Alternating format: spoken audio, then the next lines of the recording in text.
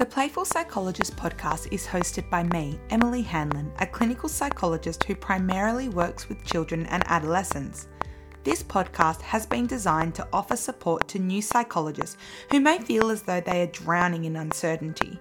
It has also been designed to inform and educate parents and teachers on all things child development. Along with some special guests, I explore different aspects of child development, including developmental disorders and emotional regulation, while also advocating for those who may be falling through the cracks in our current system.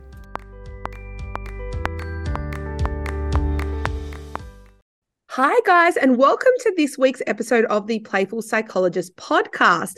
Today we're going to be talking about neuroaffirming practice, which is something that I get questions about a lot. And so I thought, who better to have this conversation with than one of the most neuroaffirming psychologists that I've ever come across, Sandhya. So you may know her from Onwards and Upwards Psychology. I share a lot of her stuff and I am so excited to chat today. So welcome.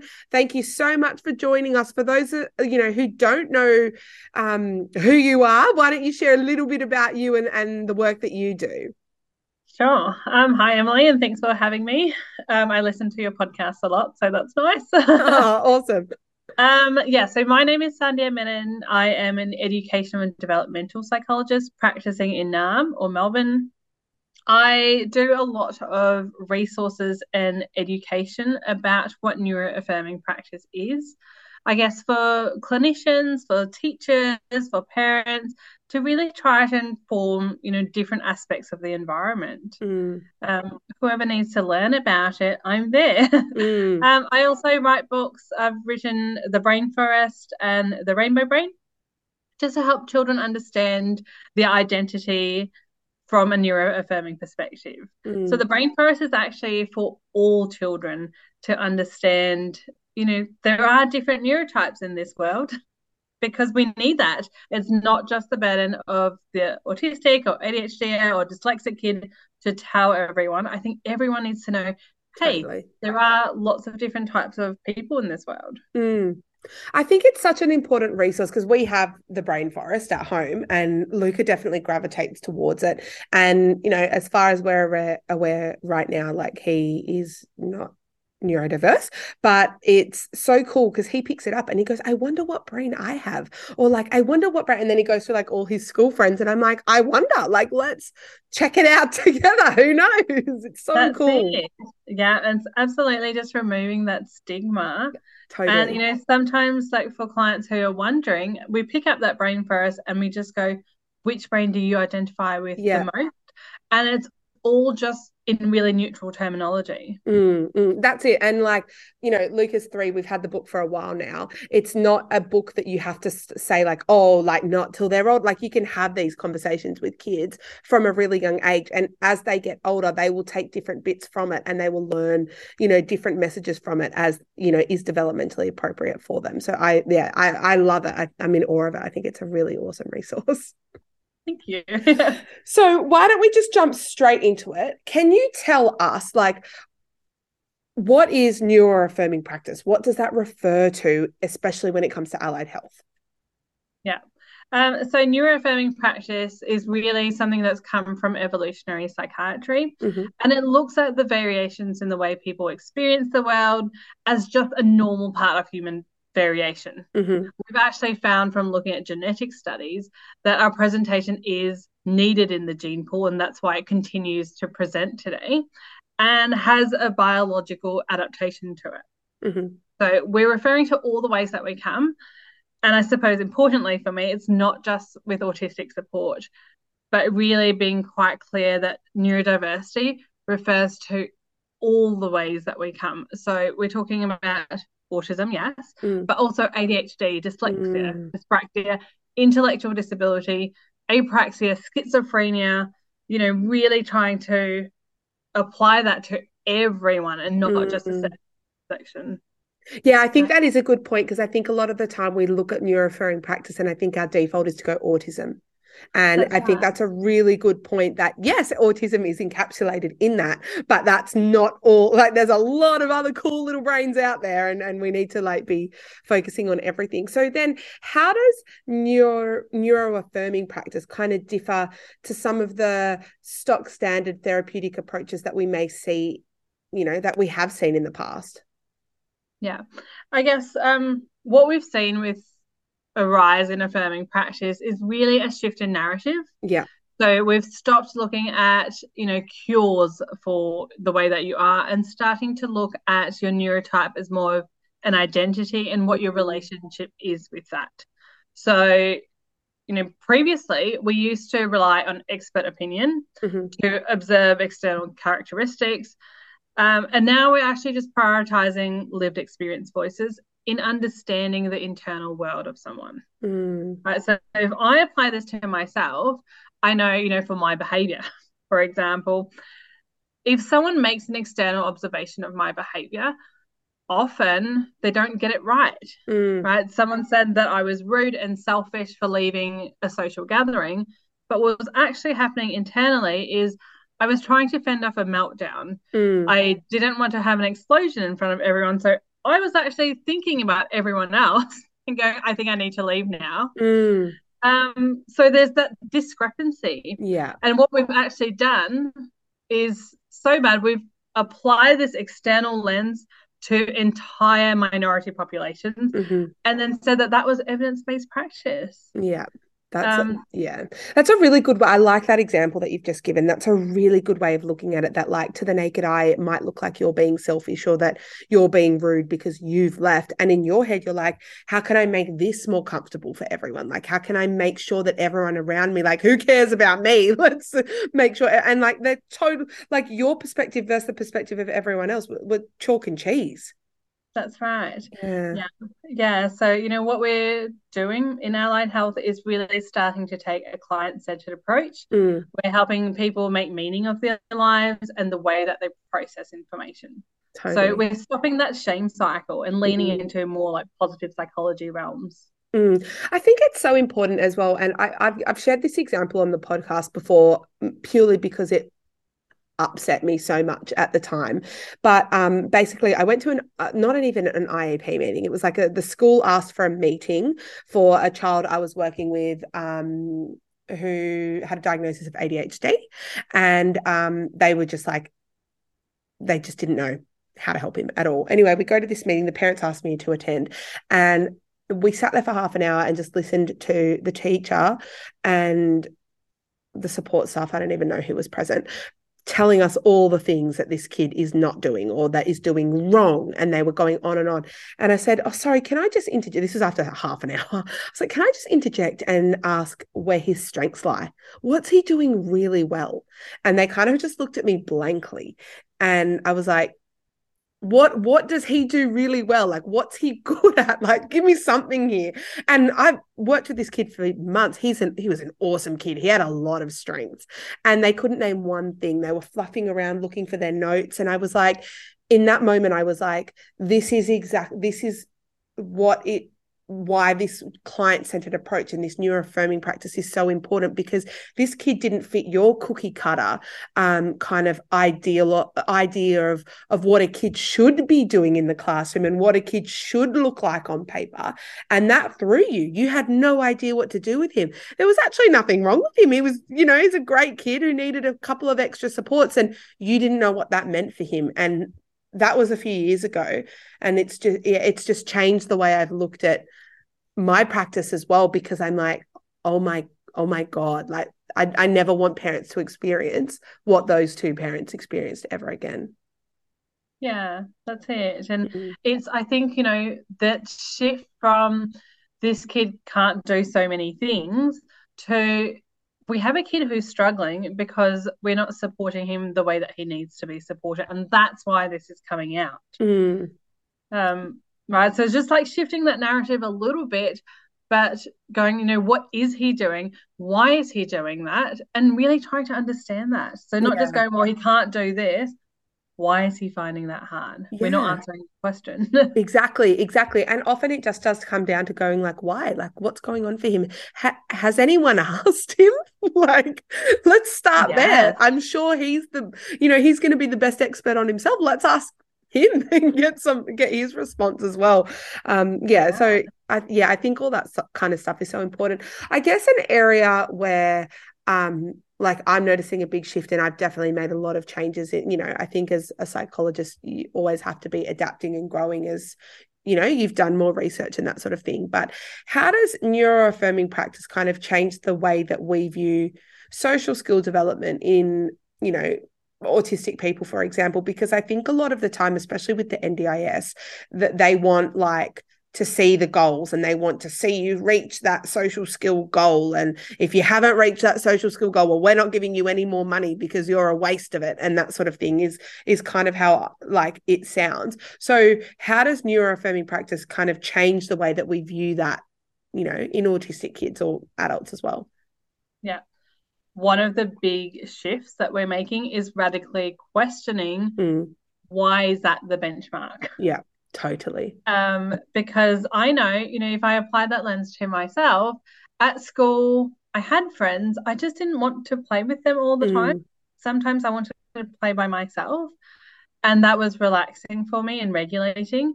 So this idea that, autistic kids should always be playing with someone, otherwise they are lonely. We're questioning, does that hold up? So it's stopping applying the same benchmark for everyone. And particularly when we apply that to autistic people as opposed to neurotypical people, we have different social communication drives. Yeah. And I guess another way that we've shifted things is when we listen to autistic people, we find that autistic people have better social experiences when talking to other autistic people. And that has been theorized and tested as the double empathy problem. So Catherine Crompton and her colleagues in 2020, she played broken telephone with 3 research groups.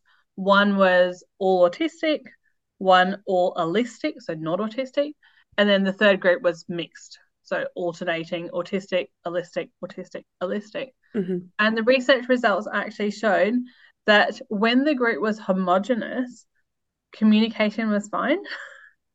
And when they mixed the groups, communication broke down. And that's really kind of showing us that autistic people have autistic social skills and autistic communication styles.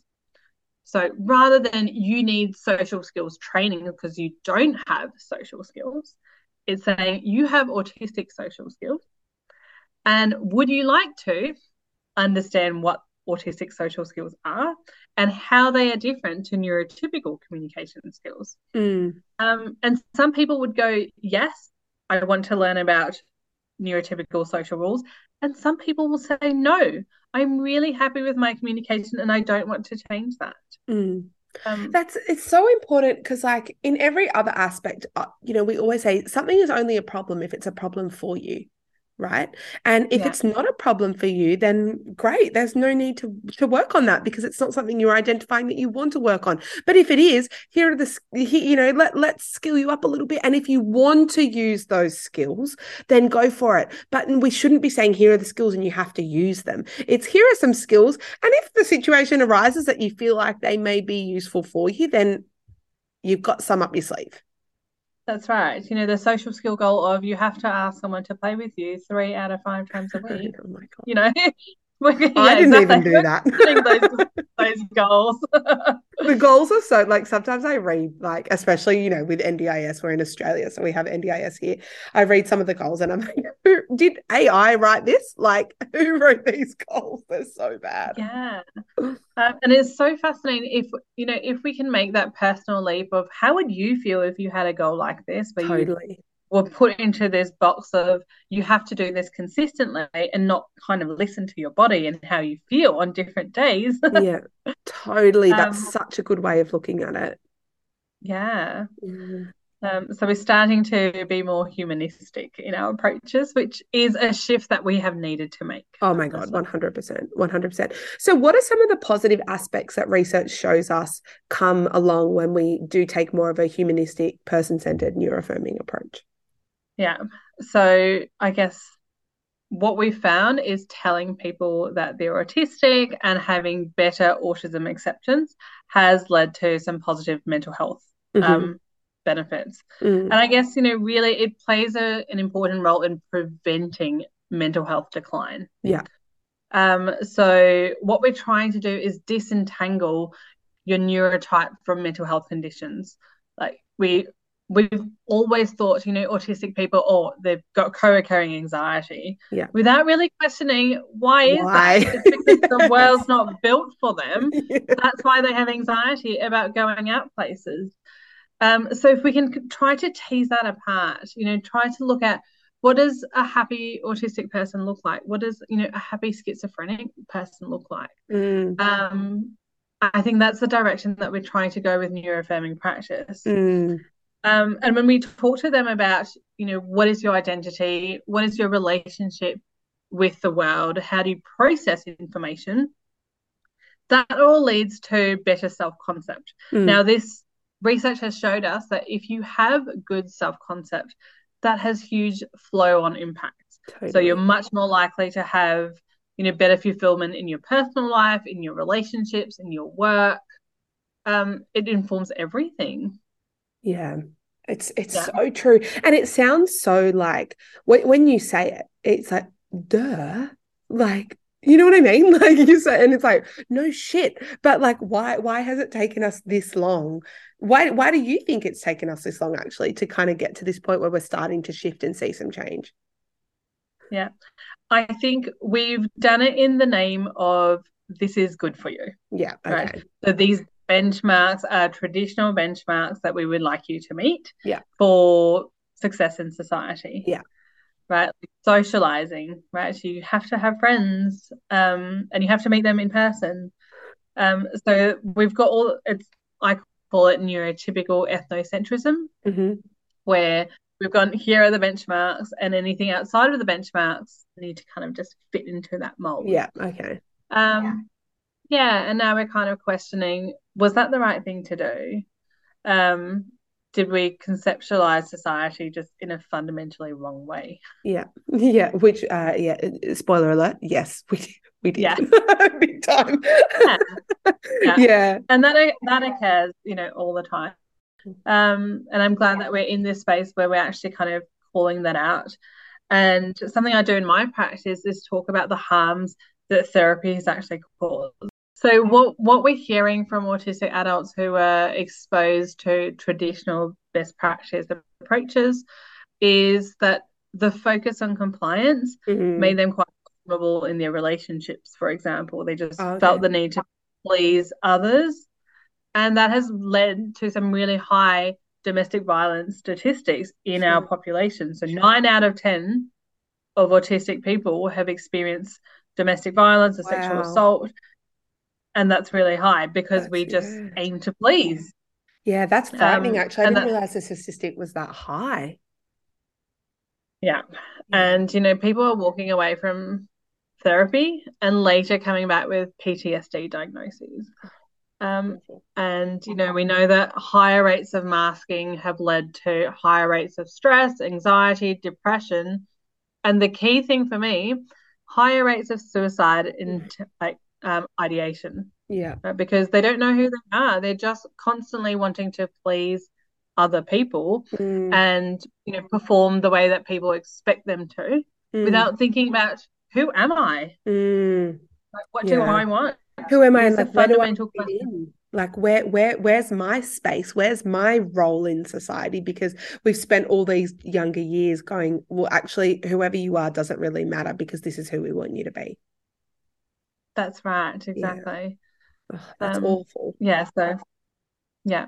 Yeah. But we're working on righting that wrong now. Yeah. That's it. And I was like, I think we're in a position. So for those of you who don't know, my younger brother is autistic. I say young, like younger as if he's like 5. He's like 27 now. So he's a full-blown adult, but in my eyes will always be 8 years old. And I think, interestingly, when he was diagnosed, there was no information kind of available. The advice that my mum was given from doctors were have another child, forget about this one, there's no hope for him. And it was very negative from the outset. It was, this child is never going to walk, this child is never going to talk, this child is never going to be able to achieve anything. Well, he walks, he talks, he's one of the funniest people I've literally ever met in my life.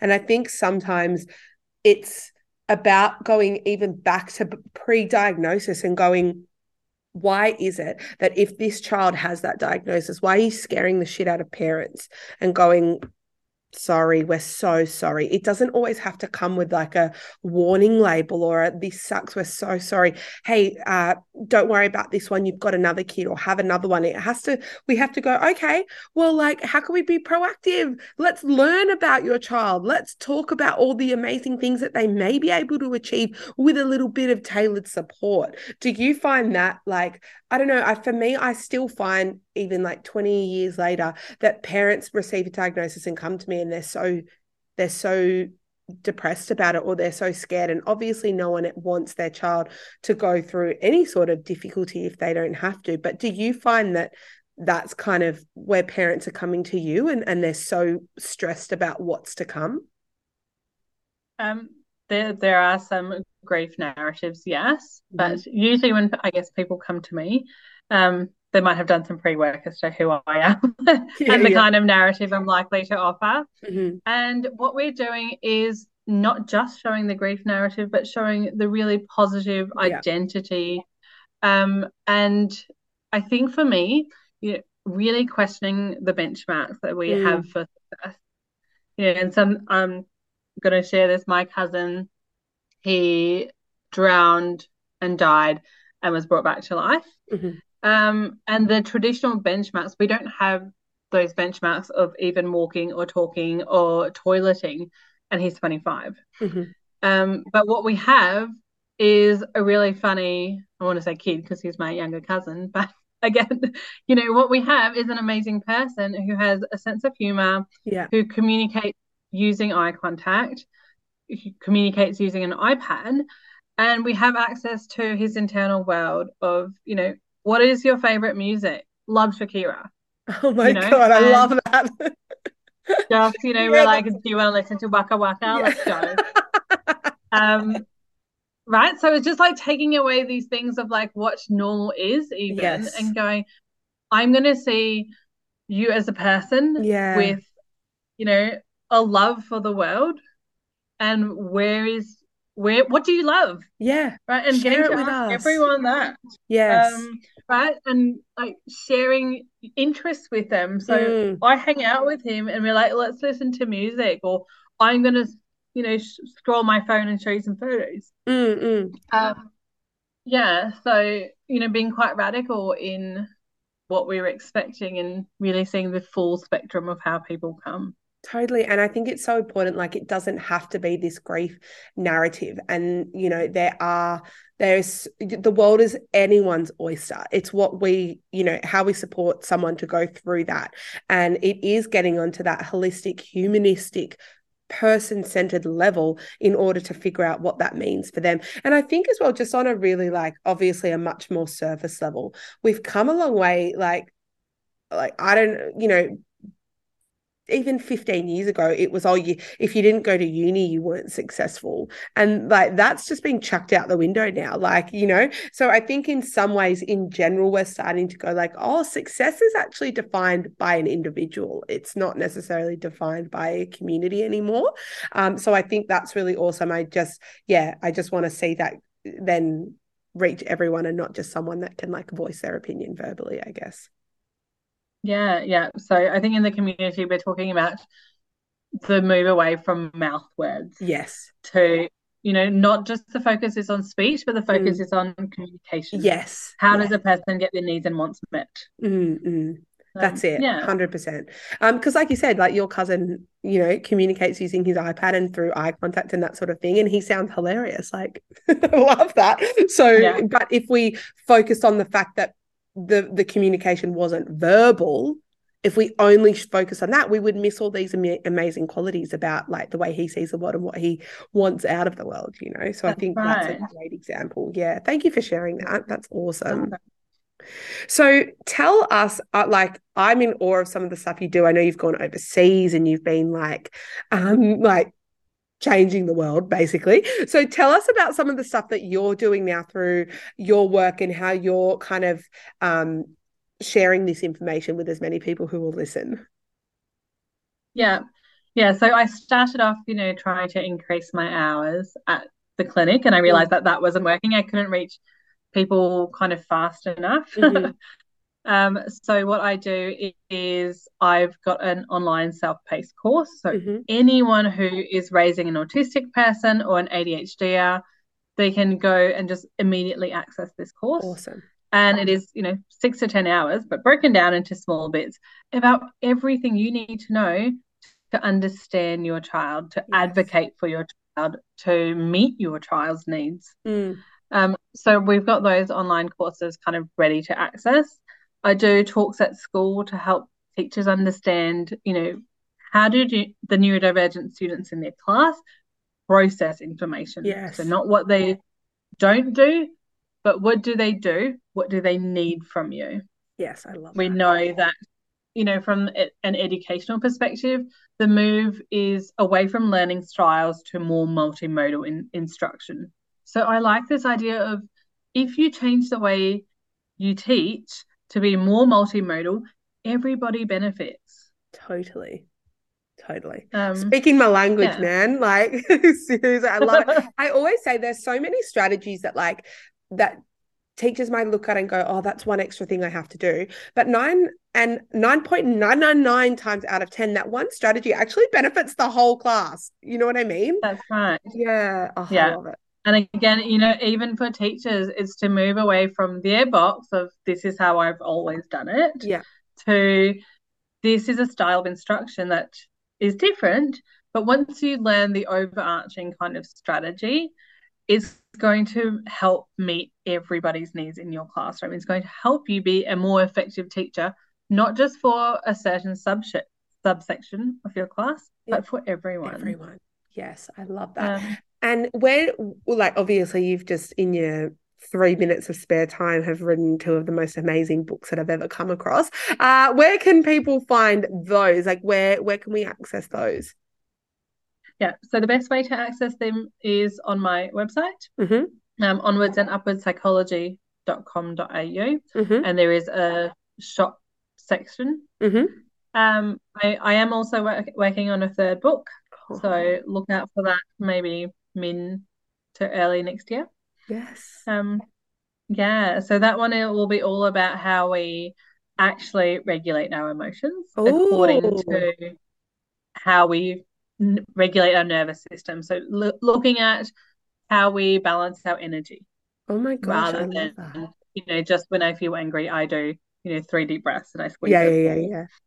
Which we it's all more know. looking at emotions in a holistic perspective and getting kids to understand how they are and why they get so angry. Oh, I'm looking forward to that. That sounds like it's going to help a lot of young people. Can't wait to see that one. It'll be fun. I put some gremlins in there. Yeah, I love that. gremlins. It's going to be a really fun book to read. Looking forward to that. That sounds so good. Well, what I'm going to do is I am going to link all the website and social media and everything so that you guys can follow along. Like I said, your page is a wealth of knowledge for everyone. I think clinicians and parents who are just navigating this alike, or anyone that has anything to do with anyone who may not be quote unquote typical. And I mean, we all come into contact with different people and different brains every day. So I think it's a really awesome message that you're spreading. And thank you so much for sharing your expertise and your knowledge with us today. Cool. Thanks for having me, and thanks everyone for listening.